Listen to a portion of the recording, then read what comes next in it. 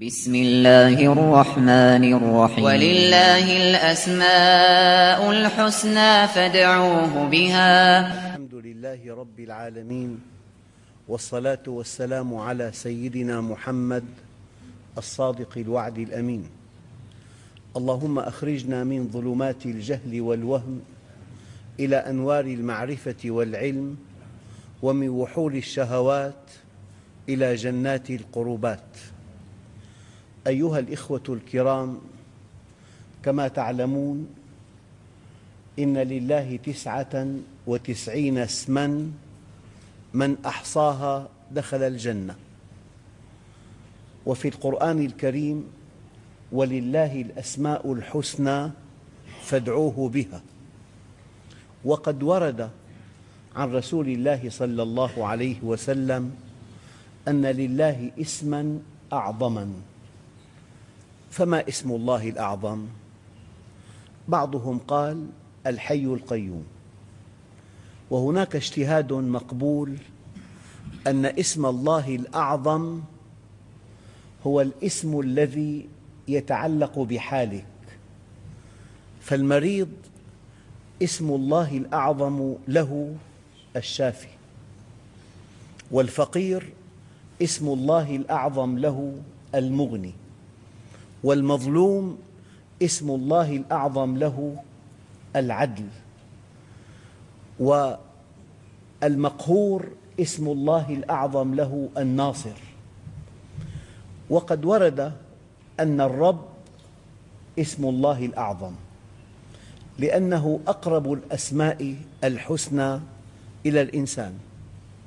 لذلك قال تعالى: لا أقسم بهذا البلد وأنت حل بهذا البلد ووالد وما ولد. الحقيقة نظام الأبوة من أكبر الآيات الدالة على عظمة الله. أن إنسان سعادته بسعادة ابنه، طمأنينته بطمأنينة ابنه. نظام الأبوة يدل على الله.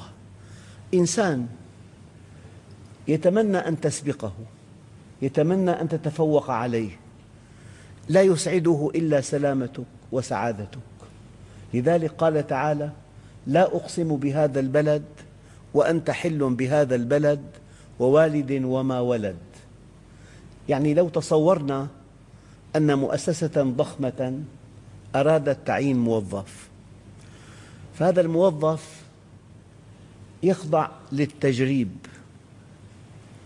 في هذه الفترة التجريبية تحصى عليه أخطاؤه، فإذا كانت بحجم غير مقبول رفض. لكن لو أن مدير المؤسسة أراد أن يكون ابنه هو الموظف، ما الذي يحصل؟ ليس القصد هنا إحصاء الأخطاء، ليس القصد هنا إحصاء الأخطاء، ولكن القصد أن يربى. فعند كل خطأ يوجه، يعلم، يحاسب. هذا شأن الأب. فإذا قلنا الحمد لله رب العالمين، ما معنى كلمة رب؟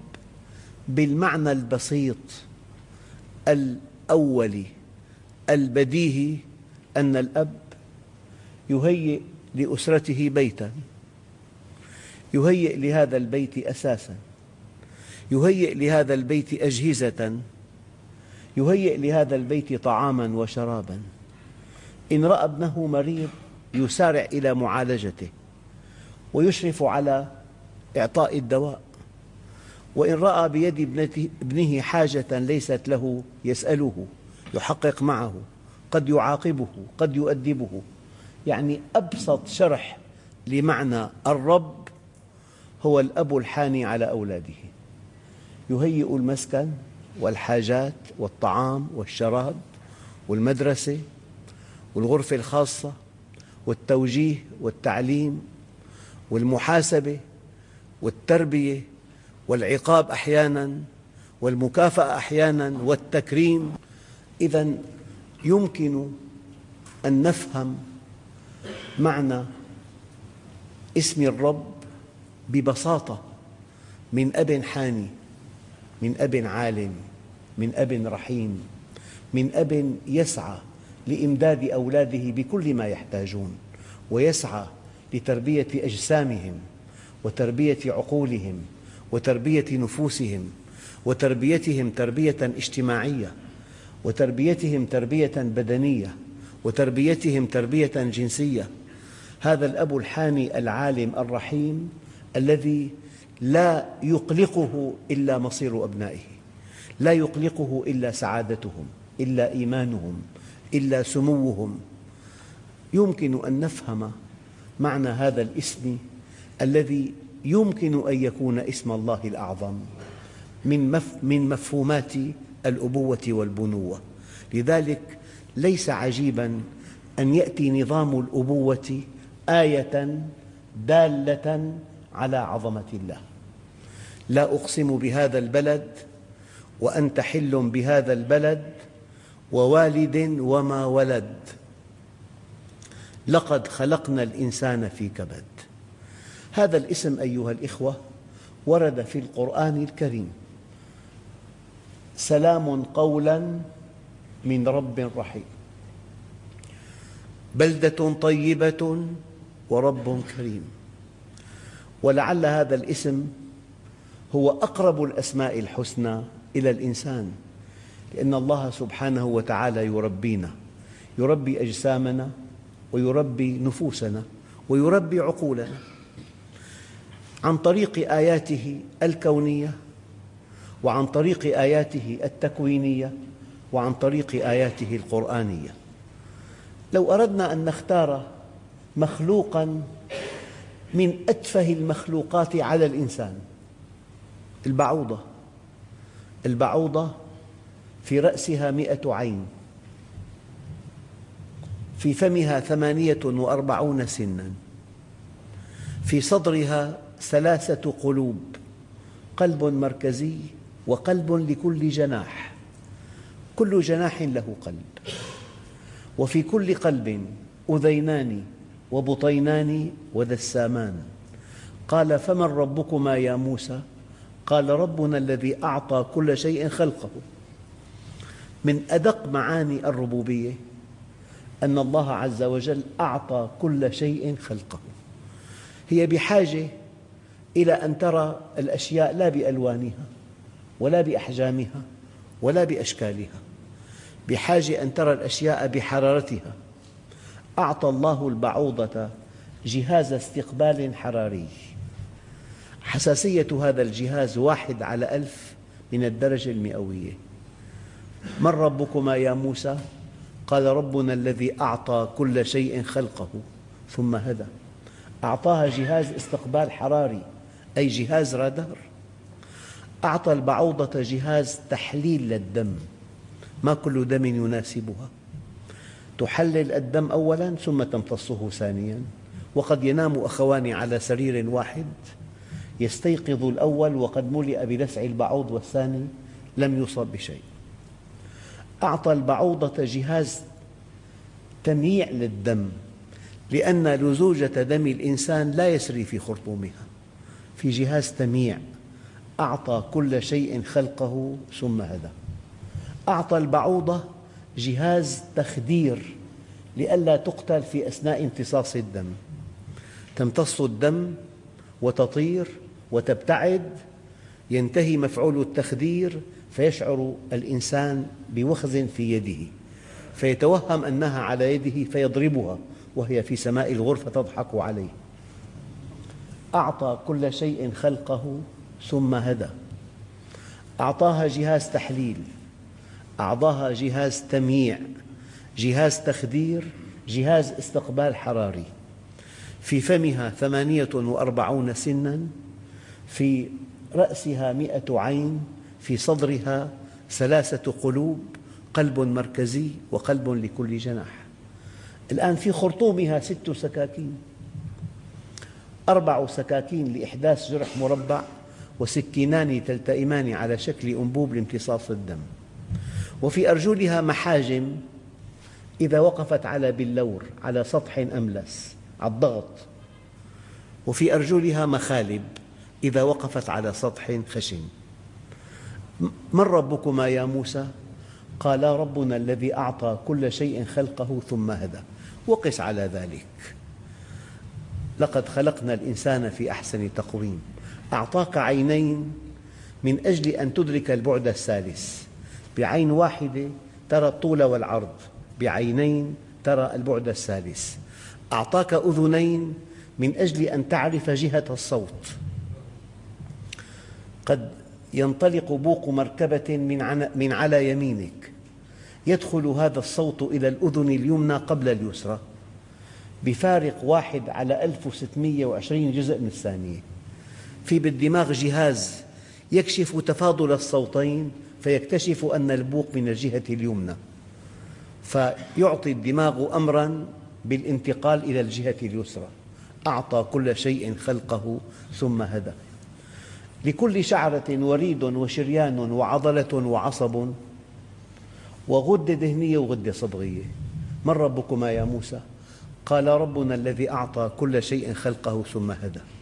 في شبكية العين 130 مليون مصي ومخروط، 130 مليون بميلي وربع، يعني بواقع 100 مليون مستقبل ضوئي في كل ميلي متر مربع، من أجل أن تميز بين 8 ملايين لون.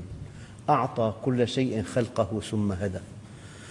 جعل في ماء العين مادة مضادة للتجمد. جعل الدماغ يتألف من 140 مليار خلية استنادية سمراء لم تعرف وظيفتها بعد. أعطى كل شيء خلقه ثم هدى. يعني الحديث عن الجسم والله يستغرق سنوات وسنوات. وفي أنفسكم أفلا تبصرون. دقق في معنى الربوبية.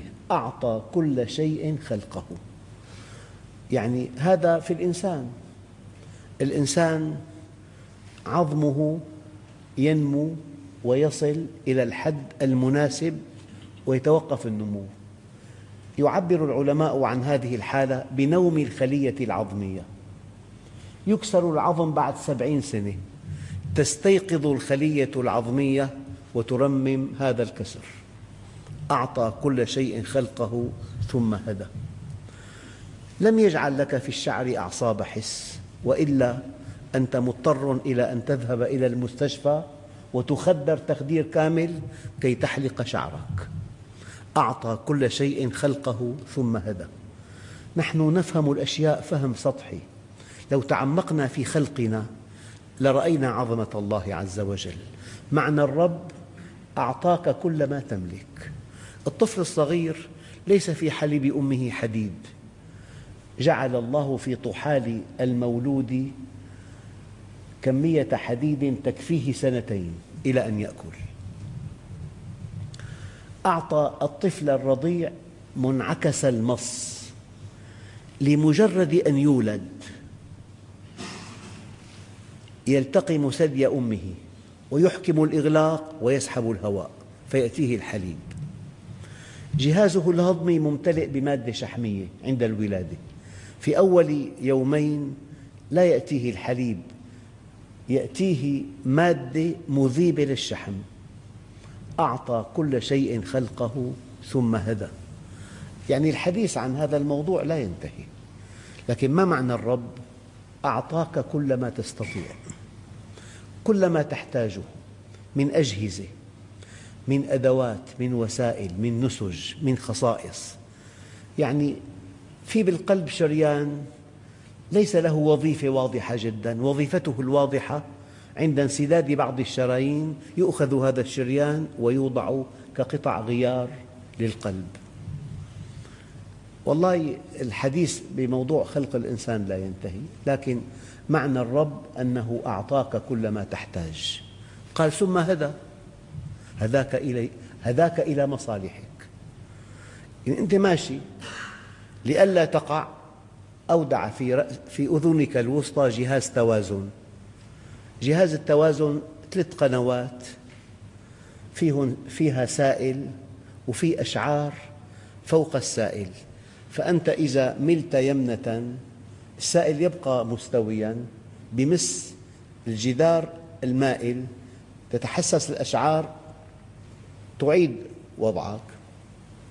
لولا جهاز التوازن ما في إنسان يمشي على قدمين أبدا، والدليل لن تستطيع أن توقف الميت على قدميه، فقد التوازن.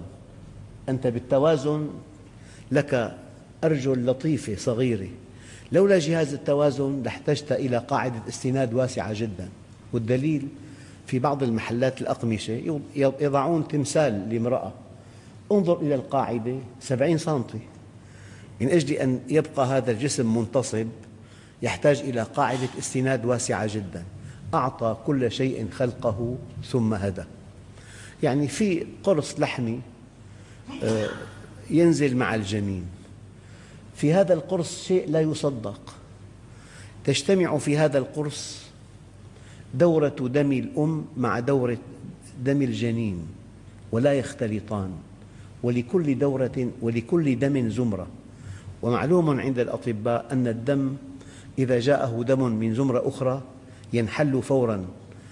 لو أن دم الأم ودم الابن اختلطا لماتت الأم والجنين فوراً، لا يختلطان، بينهما غشاء. هذا الغشاء سماه الأطباء الغشاء العاقل، يأخذ الأكسجين من دم الأم يضعه في دم الجنين. أعطى كل شيء خلقه. يأخذ من دم الأم، طبعاً لما أخذ الأكسجين قام الغشاء العاقل بدور جهاز التنفس، أخذ السكر وضعه في دم الجنين قام بدور جهاز الهضم، أخذ الأنسولين وضعه في دم الجنين قام بدور البنكرياس. صار بالجنين في سكر وأكسجين وأنسولين، يحترق السكر عن طريق الأكسجين بوساطة الأنسولين، يتشكل طاقة حرارة، فالجنين حرارته 37. ناتج الاحتراق ثاني أكسيد الكربون، يأتي الغشاء العاقل يأخذ هذا الثاني أكسيد الكربون من دم الجنين يضعه في دم الأم، فجزء من تنفس الأم ثاني أكسيد كربون جنينها. يأخذ عوامل مناعة الأم يضعها في دم الجنين، فكل الأمراض التي أصيبت بها أمه هو محصن منها. يأخذ من دم الأم الحاجات الغذائية الدقيقة، يعني البروتين، الشحوم، الفيتامينات، المعادن، أشباه المعادن، وكأنه عالم من علماء التغذية. وهذه النسب تتبدل ساعياً وينفذها، لذلك سماه الأطباء الغشاء العاقل. ولو سلم أمر الغشاء العاقل إلى مجموعة أطباء في قمة التفوق لمات الجنين في ساعة واحدة. الآن الطفل بحاجة إلى مادة معينة ليست في دم أمه، الأم تشتهي طعاماً فيه هذه المادة. شهوة الأم الحامل حاجة ابنها إلى بعض الأغذية. أعطى كل شيء خلقه ثم هدى. إنما يخشى الله من عباده العلماء. كلما ازددت فهماً لدقائق آيات الله في خلقه كلما ازددت تعظيماً لله عز وجل وخشية له وخضوعاً له. وإذا أردت الدنيا فعليك بالعلم، وإذا أردت الآخرة فعليك بالعلم، وإذا أردتهما معاً فعليك بالعلم. قال فمن ربكما يا موسى؟ قال ربنا الذي أعطى كل شيء خلقه. أعطى الخلق الكامل، يعني البعوضة فيها 100 عين، الحوت وزنه 150 طن، 50 طن دهن و50 طن عظم و50 طن لحم، ويستخرج من الحوت 90 برميل زيت سمك، ويرضع وليده 300 كيلو بكل رضعة، 3 رضعات طن حليب. هذا الحوت أعطى كل شيء خلقه، من بعوضة فيها أجهزة متنوعة إلى الحوت الأزرق الذي يزيد وزنه عن 150 طن. أعطى كل شيء خلقه ثم هدى. يعني أنت حينما تتفكر في خلق السماوات والأرض تجد نفسك أمام عظمة الله، وكأن التفكر في خلق السماوات والأرض أقرب طريق إلى الله وأوسع باب تدخل منه على الله. ولا تنسى هذه الآية: قال فمن ربكما يا موسى؟ قال ربنا الذي أعطى كل شيء خلقه ثم هدى. الآن موضوع المتابعة. انظر إلى الأب الكامل العالم الرحيم الحاني، كيف أنه يتابع أولاده. متى جاء؟ متى خرج؟ من صديقه؟ لماذا تأخرت؟ المتابعة. ماذا قال الله عز وجل عن هذه المتابعة؟ أفمن هو قائم على كل نفس بما كسبت. تصور الطبيب مر على مريض، طلب التحليل، الضغط مرتفع، يعطي توجيه: أوقفوا الملح. يرى أنه في فقر دم، يعطي توجيه بإعطائه أدوية فيها حديد مثلا. فدائما الطبيب يتابع حالة المريض، وكل نقص أو زيادة أو تطرف في التحليلات في قرار يتخذه. نعم، أفمن هو قائم على كل نفس بما كسبت. هذه هي التربية. ومرة ثانية، اسم الرب هو أقرب الأسماء الحسنى إلى الإنسان، لأن الإنسان الأب يعني أب. لكن مرة كنت في الطريق أمشي فإذا بإنسان يصيح بإنسان آخر، قال له: إذا ما له أب ما له رب؟ له رب. الله يربينا جميعا ونحن في العناية المشددة إن شاء الله. الآن في معنى آخر للربوبية: الله خالق كل شيء وحده. هنا معنى جديد: الله عز وجل يتفرد بالخلق، ولا خالق إلا الله. الله خالق كل شيء خلق، وهو على كل شيء وكيل تصرف. لذلك سيدنا هود قال: فكيدوني جميعا متحديا ثم لا تنظرون إني توكلت على الله ربي وربكم ما من دابة إلا هو آخذ بناصيتها إن ربي على صراط مستقيم. فالله سبحانه وتعالى يتفرد بالخلق وبالتصرف. والقاعدة الدقيقة جدا أن كمال الخلق يدل على كمال التصرف، كمال الخلق يدل على كمال التصرف. وفي هذا الكون آيات باهرات دالة على قيوم الأرض والسماوات. إذن الله عز وجل له أسماؤه الحسنى وصفاته الفضلى، ولله الأسماء الحسنى فادعوه بها. الآن من معاني الربوبية قال: أفرأيتم ما كنتم تعبدون. سيدنا إبراهيم: أنتم وآباؤكم الأقدمون فإنهم عدو لي إلا رب العالمين. من هو الله رب العالمين؟ قال: الذي خلقني فهو يهدين. يا أيها الناس اعبدوا ربكم والذي هو يطعمني ويسقين، وإذا مرضت فهو يشفين، والذي يميتني ثم يحيين. هذا هو الرب. لذلك لا يليق ولا يقبل ولا يعقل أن تعبد غير الخالق. يا أيها الناس اعبدوا ربكم الذي خلقكم. إذن ولله الأسماء الحسنى فادعوه بها. ولعل اسم الرب اسم الله الأعظم، بل إن اسم الله الأعظم هو الاسم الذي أنت في أمس الحاجة إليه. فالفقير اسم الله الأعظم له المغني، والمظلوم اسم الله الأعظم له العدل، والضعيف اسم الله الأعظم القوي، والمهزوم اسم الله الأعظم الناصر، والجاهل اسم الله الأعظم العليم. فأنت في أي حاجة تحتاج إلى أسماء الله الحسنى وصفاته الفضلى.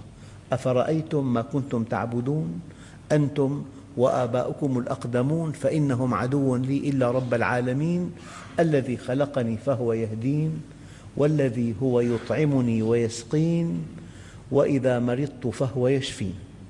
لذلك أيها الإخوة، الرب هو الذي يربي عباده، يربي أجسامهم ويربي نفوسهم. ويهديهم إلى مصالحهم، ويهديهم إليه عن طريق الوحي، ويهديهم بالتوفيق، ثم يهديهم إلى الجنة. يهديهم إلى مصالحهم بالأجهزة والخصائص التي منحوا إياها، ويهديهم إليه بالوحي، ويهديهم بالتوفيق، إنهم فتية آمنوا بربهم وزدناهم هدى، ثم يهديهم إلى الجنة.